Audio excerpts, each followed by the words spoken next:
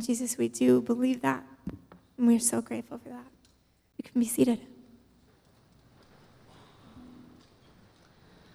The Bible passage for this morning comes from Ephesians chapter 2, which you can find on page 1777 in the Pew Bible in front of you if you'd like to follow along.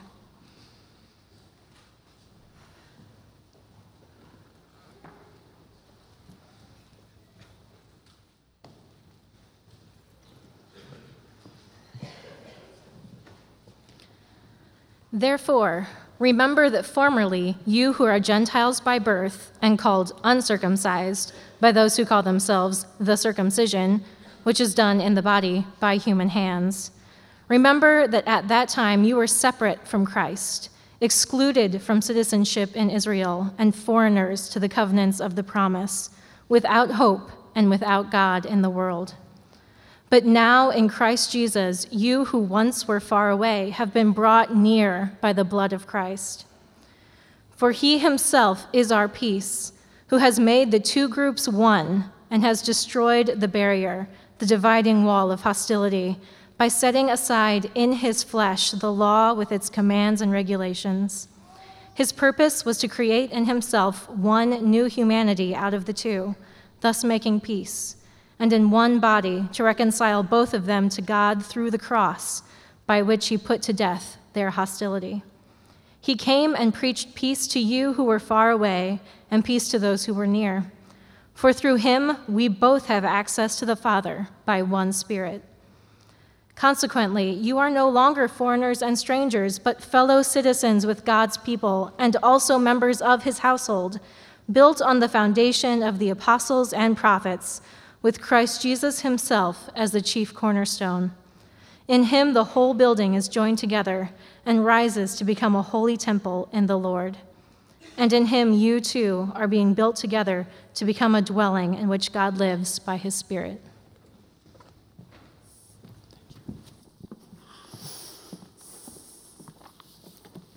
Hey everyone.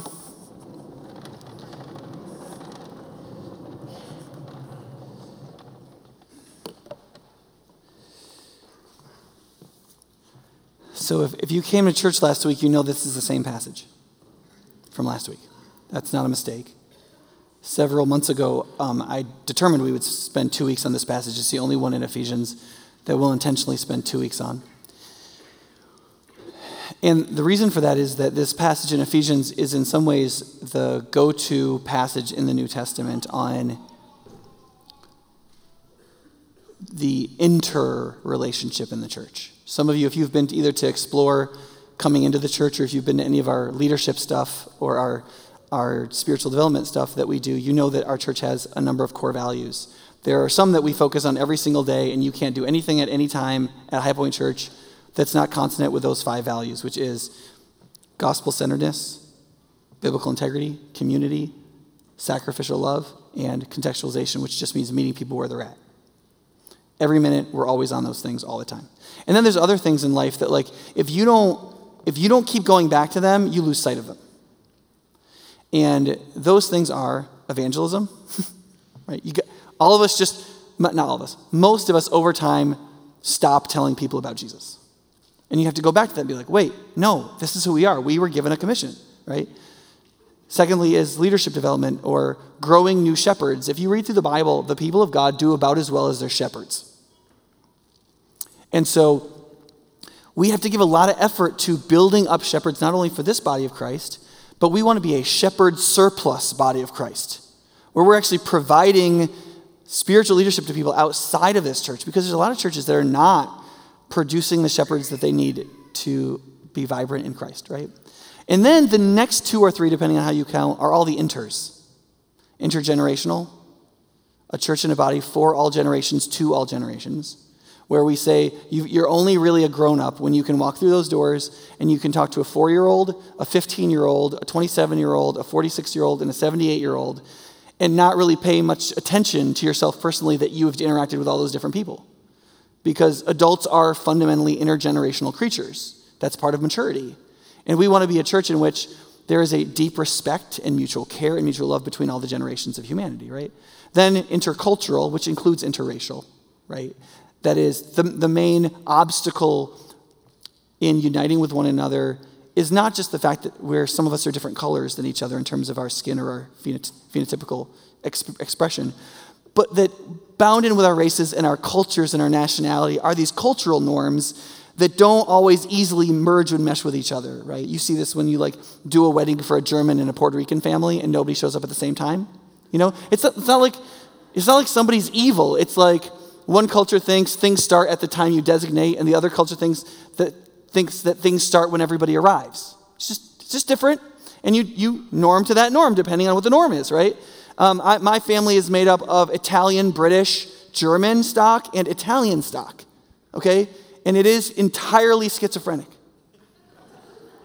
And I watched my parents struggle, and a lot of their struggles were rooted in the fact that my mom is Italian. And my dad was raised by British Germans. And they're not the same, right? And then international, because in addition to cultural differences, when you're not working from the same heart language, man, there's all kinds of more difficulties that enter in there. And the United States is becoming ever increasingly more, not just intercultural, but international, especially cross-linguistically. And that's a whole set of skills that we require that many of us when we were growing up, we just didn't need. But the purpose of having those values, the reason why they're so important is because of what this passage directly teaches. It directly teaches that God, in the death and resurrection of Jesus, has made all who believe in him one. And the way that he's done that, the main way that he's done it, this passage says, is by putting to death our enmity and our hostility and making peace. It's worth asking, are we at peace? Right? So here's one way to look at it.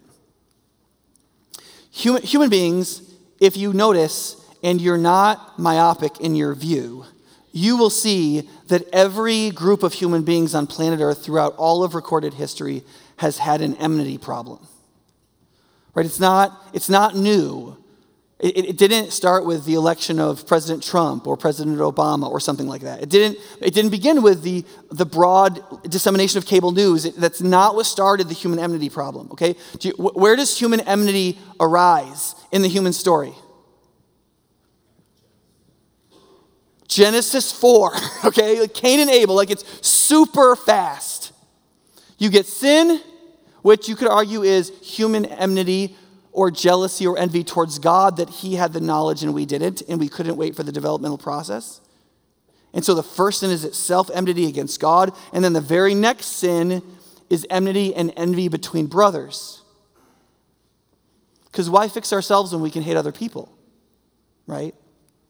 And so you could ask, where does this enmity come from, right? And one of the issues that we're having culturally is that everybody wants simple answers. The world is complicated. And the more complicated the world gets, the natural reaction of human beings actually isn't to become more complicated ourselves. The natural reaction of human beings is to want simpler and simpler answers, so that people become more and more open to one thingism in answers to all of our problems.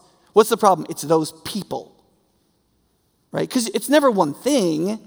It's much easier to believe that the answer is that the problem is that group of people. Because those people can be relatively complicated, but they can still be the whole problem, right?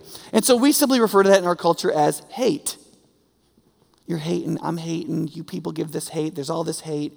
And it's one of the most imprecise words we use in our culture. It rivals the imprecision of our use of the word love, right? And one of the things that we don't realize, I think it was John Maynard Keynes that said that, I'm paraphrasing, a lot of people think that they believe perfectly noble, new, and intellectual thoughts, and they're really just the slaves of old, defunct economists in their thinking. And one of the things that we don't realize is that our whole culture, even within the church, is almost entirely slaved to a defunct philosophy that in the 17 and 1800s was simply referred to as Romanticism, which is the idea that the only truly authentic thing that you can do is express yourself. The truest, most authentic thing in human experience is the heart. It's your heart. And you were born pure. Pure as the driven snow. In fact, if Jean-Jacques Rousseau, the person who's credited with being the founder of this, said, if you really want to find the most noble form of humanity, you don't go to high society England or France. You go to the savages. You go to the people who don't have buildings or guns, and there you will find nobility, right? Which is one of the reasons why Alexis de Tocqueville, when he was raised in France and read all of Rousseau, when he came to America, he expected when he ran into Native Americans to find these incredibly noble creatures. And he was shocked to find out that all of the creatures in North America were not noble.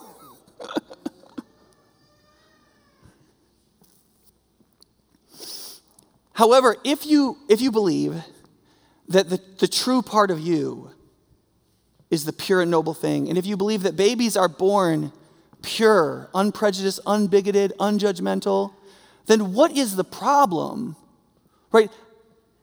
Well, it's the cynicism of adults, but how does the cynicism of adults get into us? And the answer is by our mediating cultural institutions, the things we're formed in, namely, first and foremost, the family, because the baby doesn't even know he's being formed in the cynicism of adults in the family, right? And then your other most profound cultural mediating institutions like the church. And so you get memes like this: hate is not a family value. And people who say this often don't realize how sanctimonious a statement that is. And one of the reasons for that is it can also be true. Because if hatred gets into mediating institutions, it does get mediated to people, including children. Right? And this one I think is funny, the one about your religion. If your religion requires you to hate a group of people because of their beliefs, you need a new religion. One of the things that's funny about that is, in Madison in particular, is one hypocrisy check. You'd be like, would you feel the same way about your politics? If your politics taught you to hate people, would you change your politics? Or would you say, well, my politics shouldn't teach me to hate people, but my politics are true? There's this great article in the bastion of conservative republicanism called The Atlantic. I jest. The Atlantic is significantly on the left in American politics. And they published a report on the geography of partisan prejudice, how much we hate people other than us, right? What states do you think in the Union, and what counties in the Union in the United States have the greatest interpolitical prejudice and hatred, right? I was actually kind of surprised. I'm from New York originally. I would have thought New York would have been a hotbed of interpolitical hatred. It's actually one of the lowest. Now, it might be they all agree. I don't really know. Like, in New York, actually, there's an almost entire segregation politically. All the blue people are in New York City and in those counties, and all the red people are in the states with the dairy cows. Like, it's a true division, and so the only real fighting goes on at the university campuses. So I could kind of see how that would work. You know, one of the places that had one of the greatest hotbeds of political hatred was actually Florida. Florida was maybe the number one worst in the whole country. Why is that? Well, Florida's true south, and it's invaded by northerners through retirement. And they all live with each other. And they're all in service with each other because the old people need younger people to serve them. Most of them are southerners. And there's a lot of like, right? It's bad. The whole state's bad. Right? And some of them are Republican counties, and some of them are Democrat counties. But here's the thing. Guess where Dane County is? The 100th percentile of interprejudicial hatred. There are 0 counties out of 100 that hate each other interpolitically more than Dane County. This place. I would totally believe that. That was not like I wonder why that is. No. I was like, yeah. But you can get a great sandwich downtown, you know? Now, one of the things to ask ourselves is what's really going on here, right? Romanticism makes us feel good, but part of the issue is that we are so addicted to hatred that we create more hatred even when we think we're getting rid of it, if we don't know its real cure. And we say really dumb things, like that babies aren't prejudicial and racist. Okay, we know now that like French babies come out of French wombs crying in French accents. I mean, have you ever tried to give a baby to somebody who just wears glasses? They think they're Nazis. They think they're like, I'm not going to that person. There is nobody more bigoted than a baby. And there's nobody who gets angry faster. I mean, literally, as a parent, the first thing you hope for in your new relationship with your child is to hear them screaming in anger. It's the first thing, because they come out of the wonderful 98.8 degree gelatin into the freezing cold world, and the scream of their anger indicates their health. And so you're like, thank God my baby, if he was able, would kill everyone in this room without a second thought, with his undeveloped conscience, because he's healthy. Thank God. Babies are terrible. And then you try to love them, you set them down with another kid. One kid takes one toy from them. They have 1,000,000 toys. If they had a knife, they would stick it into the other child. They literally want to kill. They're like, that person is out of our tribe. I don't know who this other blithering, slobbering thing is. He's out of our tribe. Do something with this. That's why they scream, crying. They're like, you should be doing something. It's the idea that we're born these noble savages and we are infected with the hideous cynicism of our adults is insane. Now, you might be like, yeah, but aren't adults kind of cynical? Well, sort of. But that's why we should be biblical, right? The biblical answer is that evil resides in us, in the world, which is essentially the institutionalization of evil. The world, that's what that word means really. And in temptation. It's both. It's not just one, it's everywhere, right? And what also happens is when we put out these memes, what are we really saying? We're saying, well, I'm against hate. I'm for love. I want people to love each other. Love is so good. We should so love each other. Yeah, but what you're really doing when you put out sanctimonious, pithy statements like this, and when you post them on your Facebook page, what you're really doing in the human heart is gratifying people's hatred of people who don't agree with your meme. That's what you're really doing. Nobody reads that and goes, you know what? Hate isn't a family value. That's so true. I should change political parties and religions, and I should just totally, no, what that means is this, is hate is a family value, right? So what that means is that if you disagree with me, and I think what you think is morally wrong, I can unspecifically refer to it in this culture as hatred. So I just call it hate. Why? Because I don't want to go through the difficult intellectual work of making an argument about what you're doing is imprudent. That's hard. And there are counter-arguments. No, you're just a hater, and you're out of the tribe, and we don't approve of you. And what happens is that little meme that supposedly was to decrease hate increases it dramatically and separates people in more hostility and enmity. Same thing with the religious meme. Same thing with the baby meme. Right? All those people you disagree with, what are they? They're these wicked, terrible, asinine people who corrupt the pure hearts of little babies. They're awful. Just awful people. And so it's natural that we do all this well, let's stop hate, let's be anti-hate, let's do the no hate thing, and we get more hate.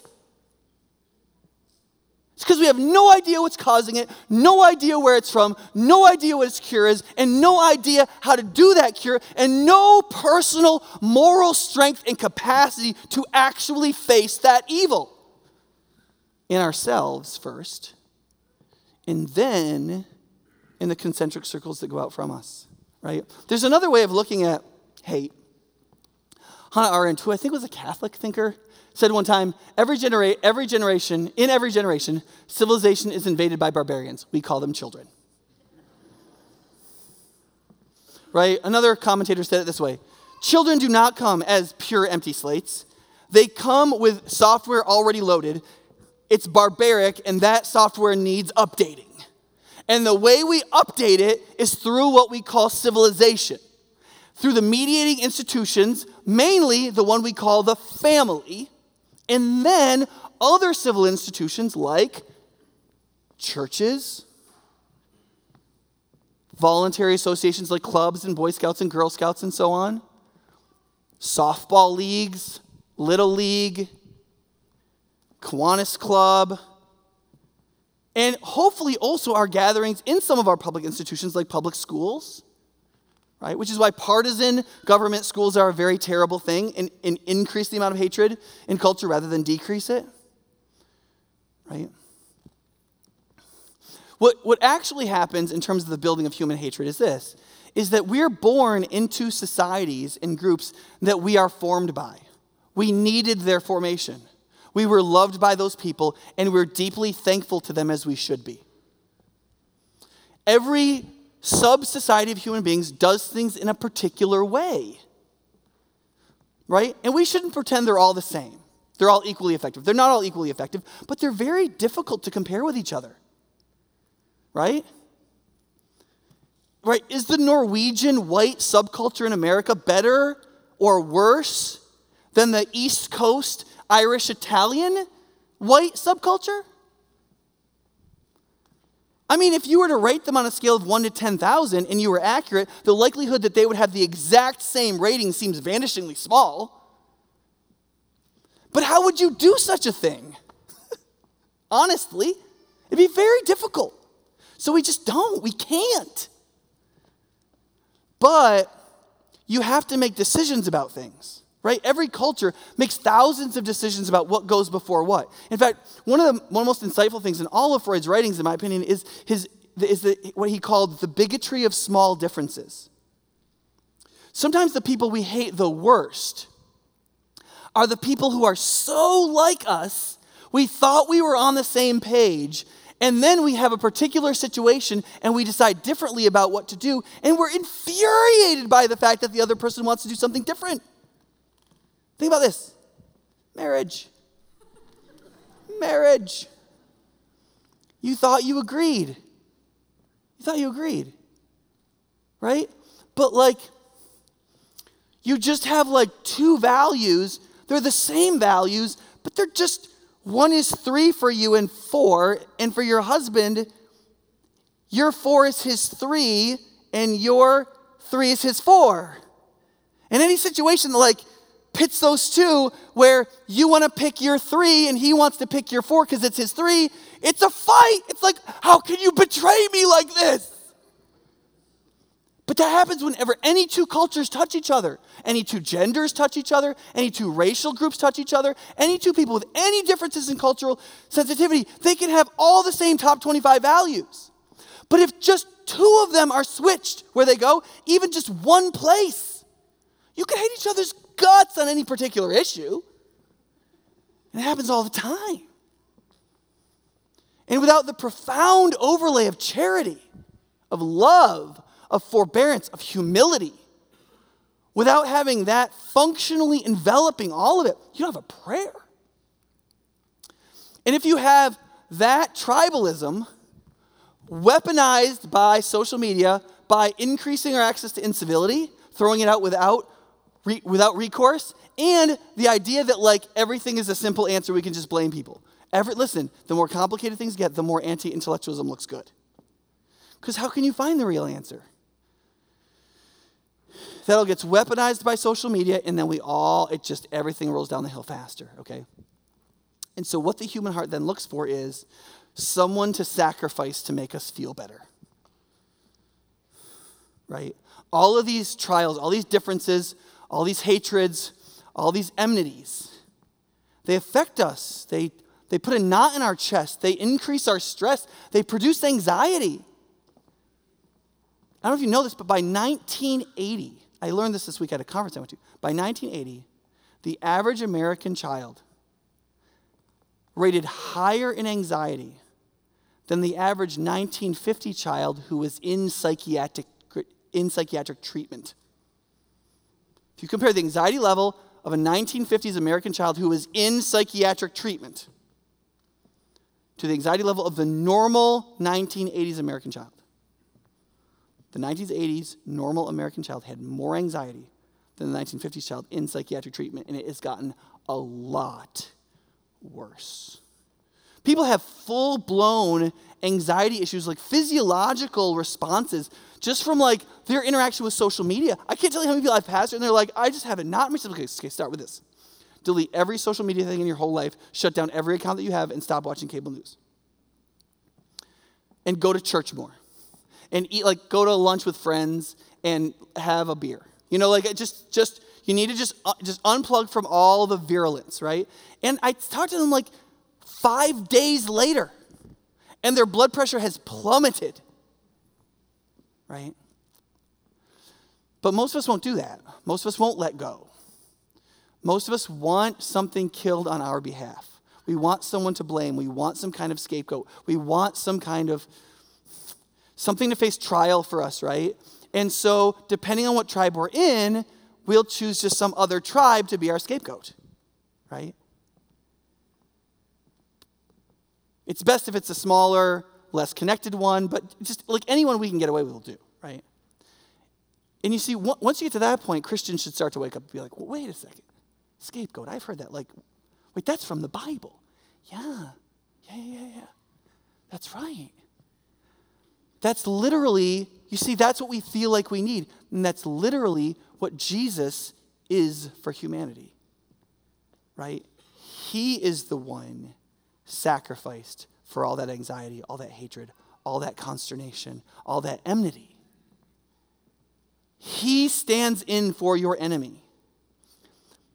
And that only really works, though, when you realize that you were that enemy. You have, think about the person who hates you. You might be like, well, Nick, I don't hate anyone. Okay, fine. The person who hates you, right? That's the person you're in denial that you don't hate, okay? So, just think about that relationship. God had 10,000 times more reasons to hate you than you have to hate them. And his reasons were actually grounded and justified in moral and creational reality. Most of yours aren't. Most of yours are the production of your own self-righteousness. And in the midst of all of that right, possible hatred God could have towards you, he chose to find a way to put that aside justly, and did so in the death and resurrection of Jesus the Christ. He put to death his own enmity, and in doing so, the legitimacy of our envy and enmity. Do you understand? When Jesus died and put to death the righteous enmity of God towards us, he put to death your claim to enmity towards anyone.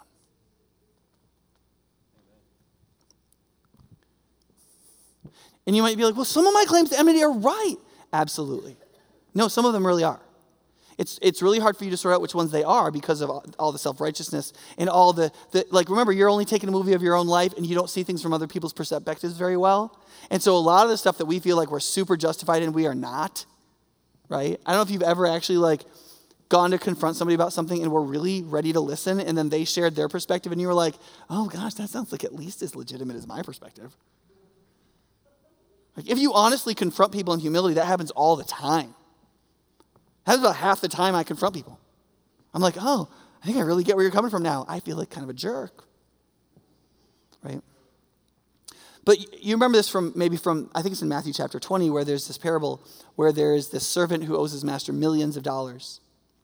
And he's brought in to pay the debt, and he cries and pleads and says, I'll pay you back. But everybody knows he's never going to pay him back. He's just trying to buy time. And the master forgives the whole debt. And then the same servant goes out into the street and he starts choking to death a guy, a subservient who's under him in stewardship, who owes him $50, right? And the servants notice the injustice of that. Now think about this for a second. It's not formally unjust. Technically, it's not unjust. The master had a debt with the first servant. It's his business what to do with that debt. He chose to forgive it. So legally, this guy is free from his debt. That's it. That's all there is to it, right? And he goes out and this other guy owes him money. So he's attempting, in an unkind way, to collect his debt. That's just, right? But that's not how the parable ends, is it? No, the master drags that guy back in, the guy he forgave, and he reinstitutes the debt, and he institutes the maximum penalty for the debt. And he says, shouldn't you have forgiven him? Shouldn't you have? Right? Because love, forgiveness, produces moral obligations, even when it doesn't induce legal obligations, and the legality of God is rooted in morality and love. Love is his law. And so even the real injustices against us, the things we really deserve to show enmity for, we still lose our claim to them because of how much greater a cause of enmity God had to us, and how much greater that enmity was put away in Christ. So that the injustices that we find ourselves in and the injustices that we have received from others are no longer issues of cosmic justice and personal hatred, but they still exist. But our disposition towards them should be transformed into a desire for reconciliation and a desire for curing the injustice in the present moment and for future peoples, rather than pretending it doesn't exist.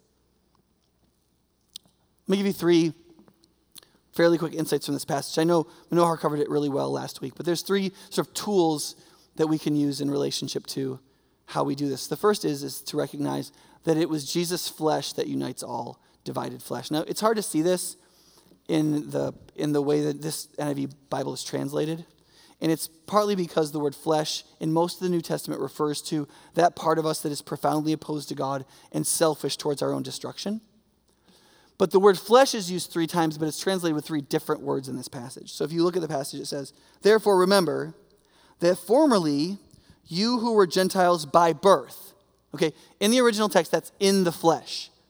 By birth is a fine translation of it, right? You who are Gentiles in flesh.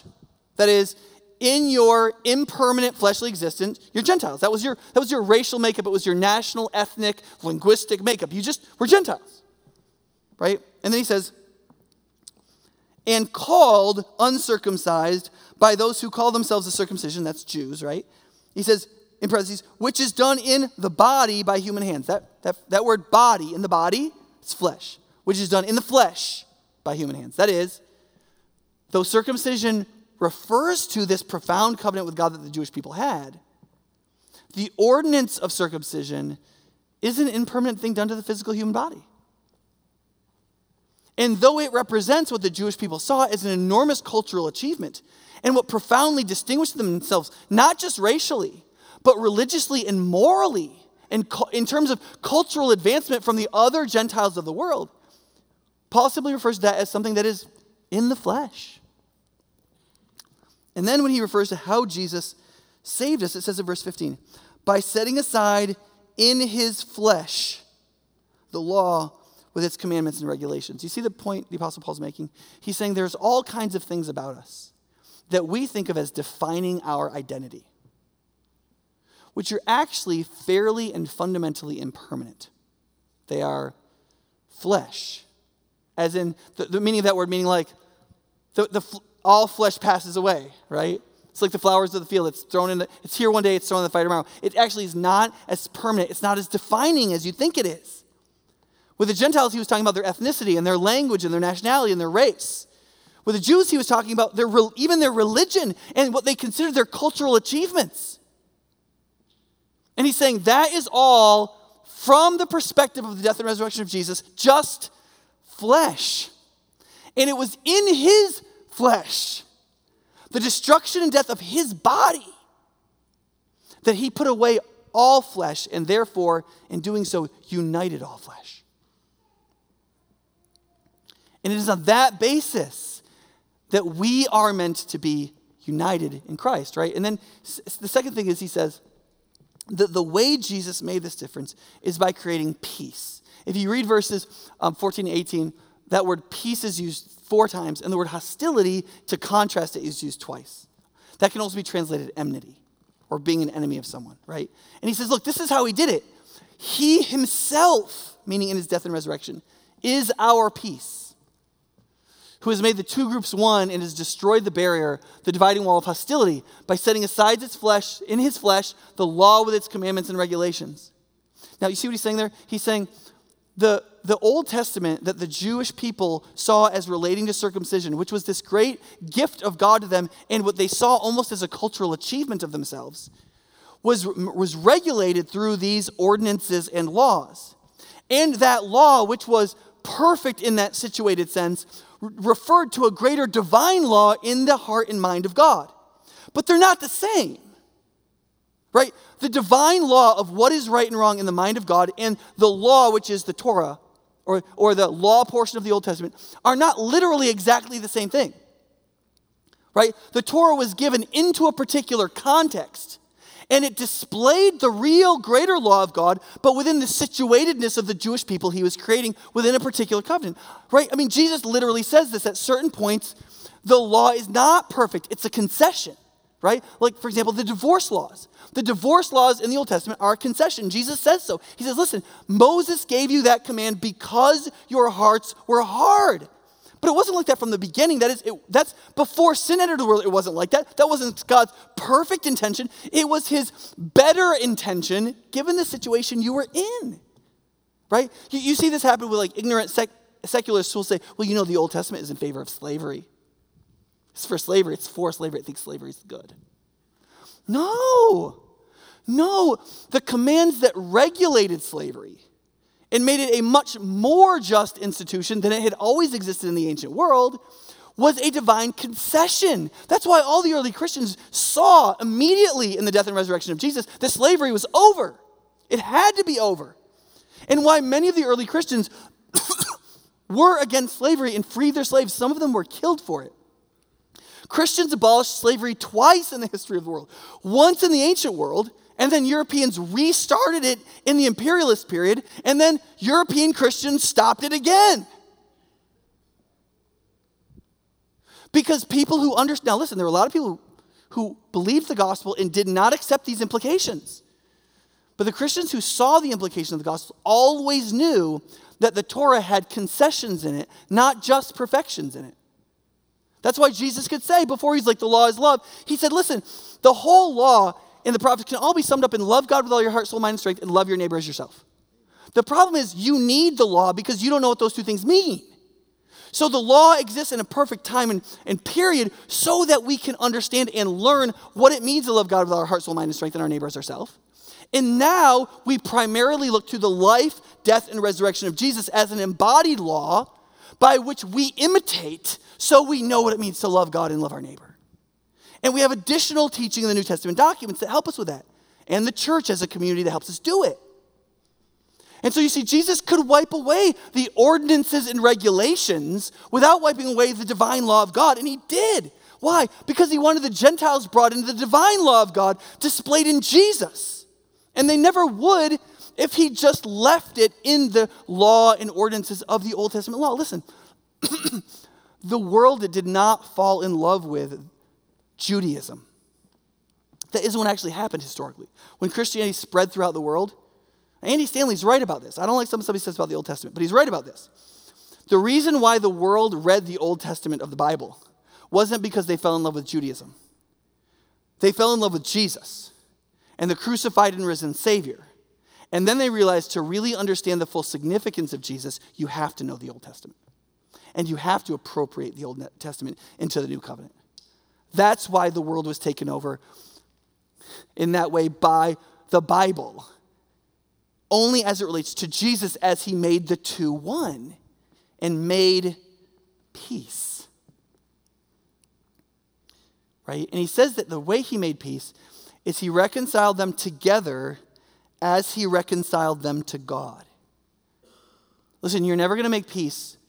You're never going to make peace through racial reconciliation, through gender reconciliation, through straight LGBT reconciliation, through interpolitical reconciliation, if you are not first put at peace in an incredibly deep way in your soul by the death and resurrection of Christ, who has put away the enmity that existed between you and God and showed you what real love looks like and called you into family with this other so that you can engage in the actual fairly difficult work of not only theologically accepting them as your brother and sister, but actually behaving towards them as though they're your brother and sister.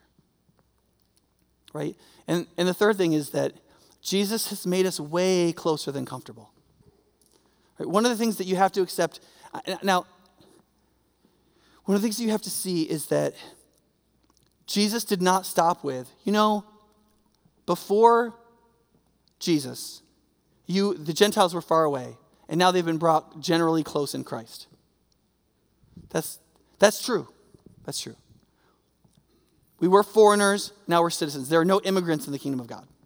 There's only citizens. There's no green cards, okay? I think that's a relatively good metaphor. As somebody who is good friends with Manohar and has watched him labor through more than 10 years of different visas and blah, blah, blahs and spend thousands of dollars in our legal system and being treated like a criminal every time he tries to just like not be deported, even as he does really great work serving us, it is an incredible travesty to watch him be what I would consider abused in that way, right? And I'm not saying I know a better way, and I'm not saying any of the people in the immigration system are bad.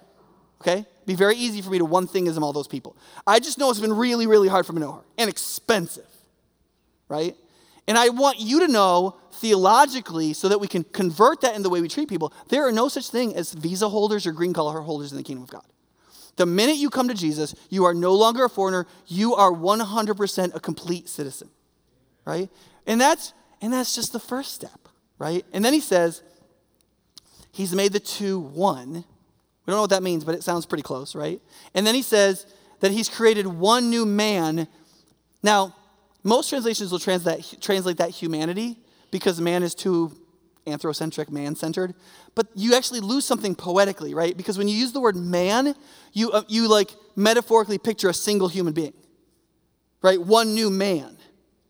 And that's a stronger metaphor than to say humanity, because humanity is diffuse in our mind, right? Say one new man. You see all of humanity in a single human body, and they're one. Does that make sense? And that's literally what the Apostle Paul says. And so we're not foreigners, we're fellow citizens, we're not strangers, but members of our household. That means we live under the same roof, right? So those of you who are close roommates, and you know what you can and can't get away from when somebody's your roommate, that's why later in Ephesians he can say one of our jobs spiritually is to put up with each other.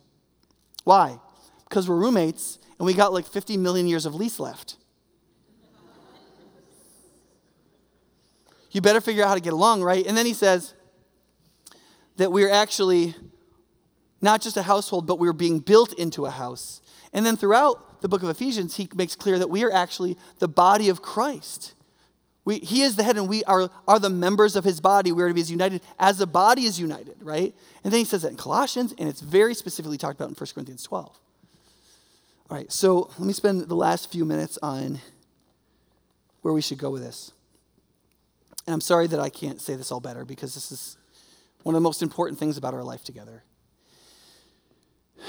So first, you need to know that God was the first enemy of our enmity and has offered the only true cure, and that should make you adore and love God and love Jesus. The first effect of realizing this truth should be you saying, God is amazing. He is so much morally better than me and my political and personal and cultural ideology. For eternity past, he hated our true hatreds. And for eternity past, he looked at us not with condescension, but with actual, real, understanding love. Okay? The second thing is that the social effects of our reconciliation are just as real as the personal effects of our reconciliation in the Bible. So if you read through Ephesians chapter 2, just do it this afternoon. Verses 1 to 10 specifically focus on how you were saved. You were lost. You were broken. You contributed nothing but sin to your salvation. But God, because of his mercy and his love, saved you in Christ. It's by faith. It's by grace you've been saved through faith, right? That you were saved, that's completely real. It's amazing, right? And this is just as real. When he transitions in verse 11 and argues this not only through the rest of chapter 2, but all the way through chapter 3, all of chapter 3 pushes this further. This is just as real, right? So that in Christ, black and white people should be able to be brothers and sisters to each other. That's just as real as that you can be saved. That we can really embrace immigrants is just as real as that you can be saved. That men and women can honor each other in complementary relationship is just as real as the fact that you can be saved. The fact that we could really get to know each other. The fact that same-sex attracted people in our church could let everybody in their life know about that. That's a reality for them. That's just as real. It's just as real as that you could be saved. You've got to believe that. Right? We say we love the Bible. We say we believe it is the Word of God written. Most of you would leave this church if I even insinuated otherwise. And I like that about you. And so we must believe what's in it, right? Third is that the cross is the cure for every enmity of the flesh. It is not just for the Jew-Gentile distinction, right? Thank God I'm married to a Jewish woman, right?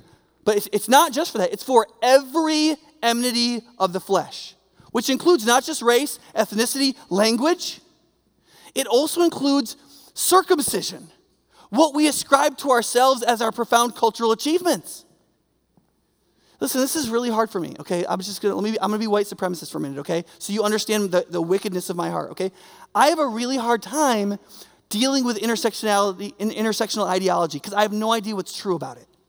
It's really hard for me because I grew up with German, Italian, and British roots. And so I believe in all the values of Anglo-Saxonism. I believe they were just really badly done. And that we needed civil rights and those things to tell us that we should apply them better. But I think that the Declaration of Independence is genius. I believe in Magna Carta. Like all of those histories and the oppressions and the fights of more than 1,000 years that produced what we call liberty. And all of that done really badly because of how imperialism got entangled in it. I don't want to be embarrassed of the best of that. And when I feel like my heritage is attacked because of all of the injustices of the history of European peoples, I get really defensive in my heart. And I don't know how to stop that. Because I don't believe those things are bad. I believe the bad things were bad. And yet when I talk to African American friends, they're like, dude, you're completely off. Your sense of proportion is whacked. You got to get this right. And I'm like, okay, how? And yet, like, I feel like their sense of proportion is off too. And like, it's very hard. And I've prayed about this for years. And I've engaged in so many conversations about this. And I don't know what to do. And so what I do is I say, okay, you're my brother in Christ. What do you want to do? It's honestly what I've done. I've spent hundreds and thousands of hours of my life just turning to my not white brothers and sisters and said, okay, I don't even think I agree with what you want to do to make things better. But like, let's just do some stuff you want to do. Like, kind of like in my marriage. It turns out my wife is a woman, and she wants to do stuff that doesn't make any sense to me. And she tells me why she wants to do it. Doesn't make any sense to me still. Right? And I tell her why I want to do the other thing, and it doesn't make any sense to her. And she's like, your values are messed up. And I'm like, your values are messed up. We're not going to get the results you want. We're not going to get the results you want. Okay, we can't do both at the same time. So let's do your thing this time. I feel like that's what I do in racial relations and in intercultural relations and in trying to make things better in the city and in starting schools and in trying to advocate for disparity gaps. I just go, I got this much time in my work in raising 4 kids. I got this much time to help you. Let's just do what you want to do. And if it doesn't work, then we'll have learned something. And if it works, it'll be great. And I've got this much blood, sweat, and tear. And I'll give it for whatever you want to do. And that's all I know how to do. And I don't think it's sufficient. But I don't know what the answer is, and I'm not going to give myself to romanticism to fix it because it will ultimately lead me into hatred. And I know that. And I don't know what to do with that impasse. And so it's one of the reasons I believe. Now think about this. Remember 2 Peter? Add to your faith, right? Goodness into goodness. Knowledge into knowledge, self-control to self-control, perseverance into perseverance, godliness. Into godliness what? Brotherly kindness. Where do you think interracial relations and truly becoming one falls in all of this? You see, I think it falls in brotherly kindness. I think that like we really have to work on godliness so we can actually start to function in what the Bible calls brotherly kindness, or like a real desire to interact with each other on self-sacrificial terms in the world they live in, even if I don't understand it and they don't understand me. And it's actually only by doing that we'll ever actually get to love. Love is on the far side of that. It's one of the reasons why intercultural, international, intergenerational is fundamental to what I want the identity of High Point to be. I don't think we can learn how to love. I don't think it's possible if we don't learn to love across the lines of language, nationality, race, class, gender, ethnicity. I don't think it's possible. I think the banging up against each other and all the hurt feelings and all the anger, the coming and going and leaving and staying and budget fluctuations and missional attempts and not following through, and all of that is all necessary. And I don't think we're going to get any help from the world. I just don't think if we pay more attention to what Democrats are saying or Republicans are saying, I don't think that's going to help us. I think we primarily need to spend our energy not being captured by those ideologies.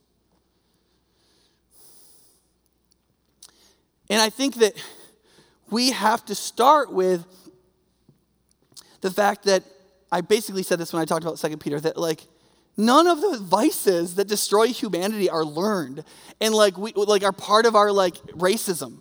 Right? All of our vices, including all of our racisms and hatreds, all flow right out of our little warm centers. It's called sin.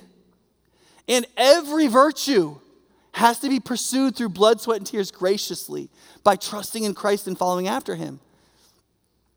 So let me end with this because I'm a little bit over what we normally do for time.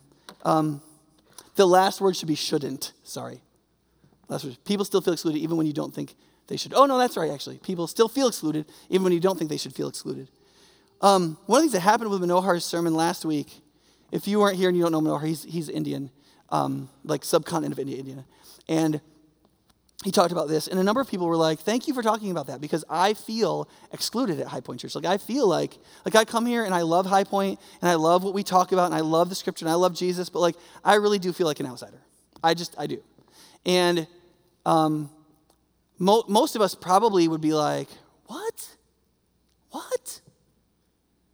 Right? And because there's probably not a single person in this room who believes in the theological division between peoples in Christ. None of us believe that. We all theologically believe that we're all one in Christ. But we all also believe that in the leisure of our life, we want to hang out with people that it's not hard to get along with.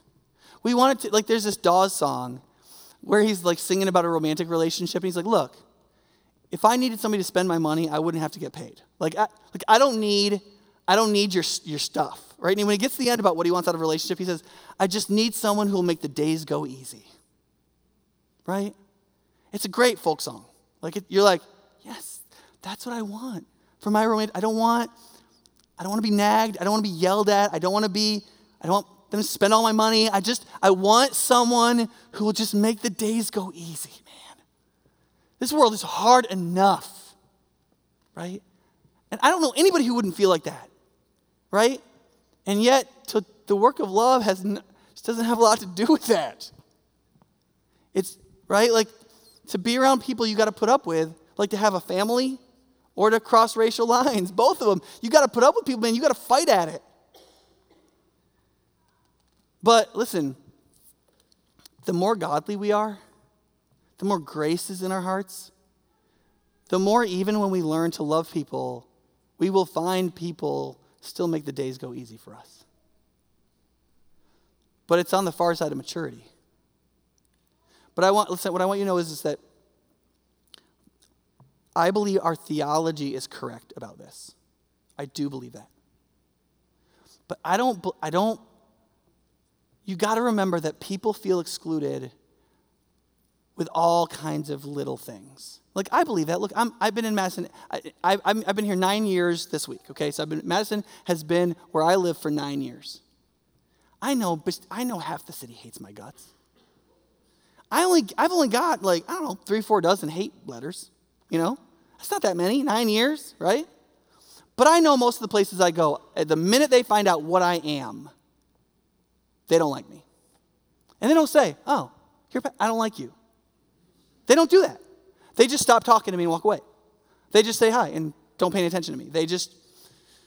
I hear about them talking about me later.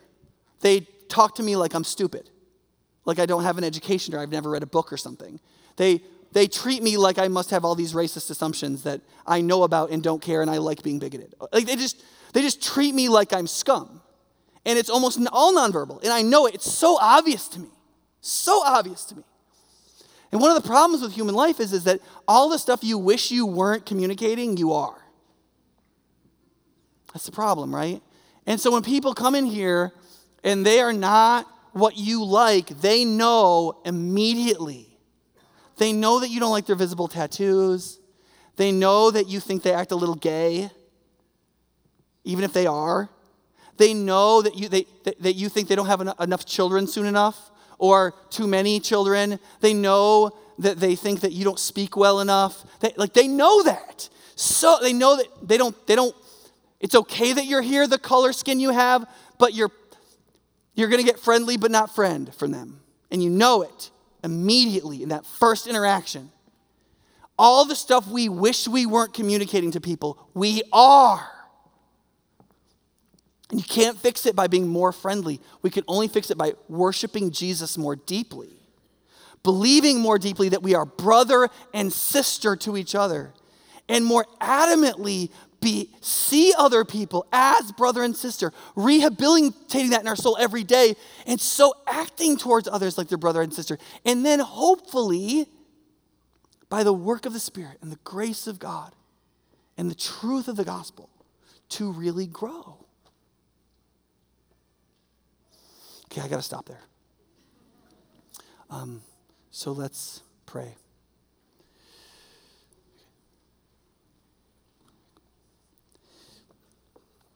God, I feel like I should stop there. I've probably done enough.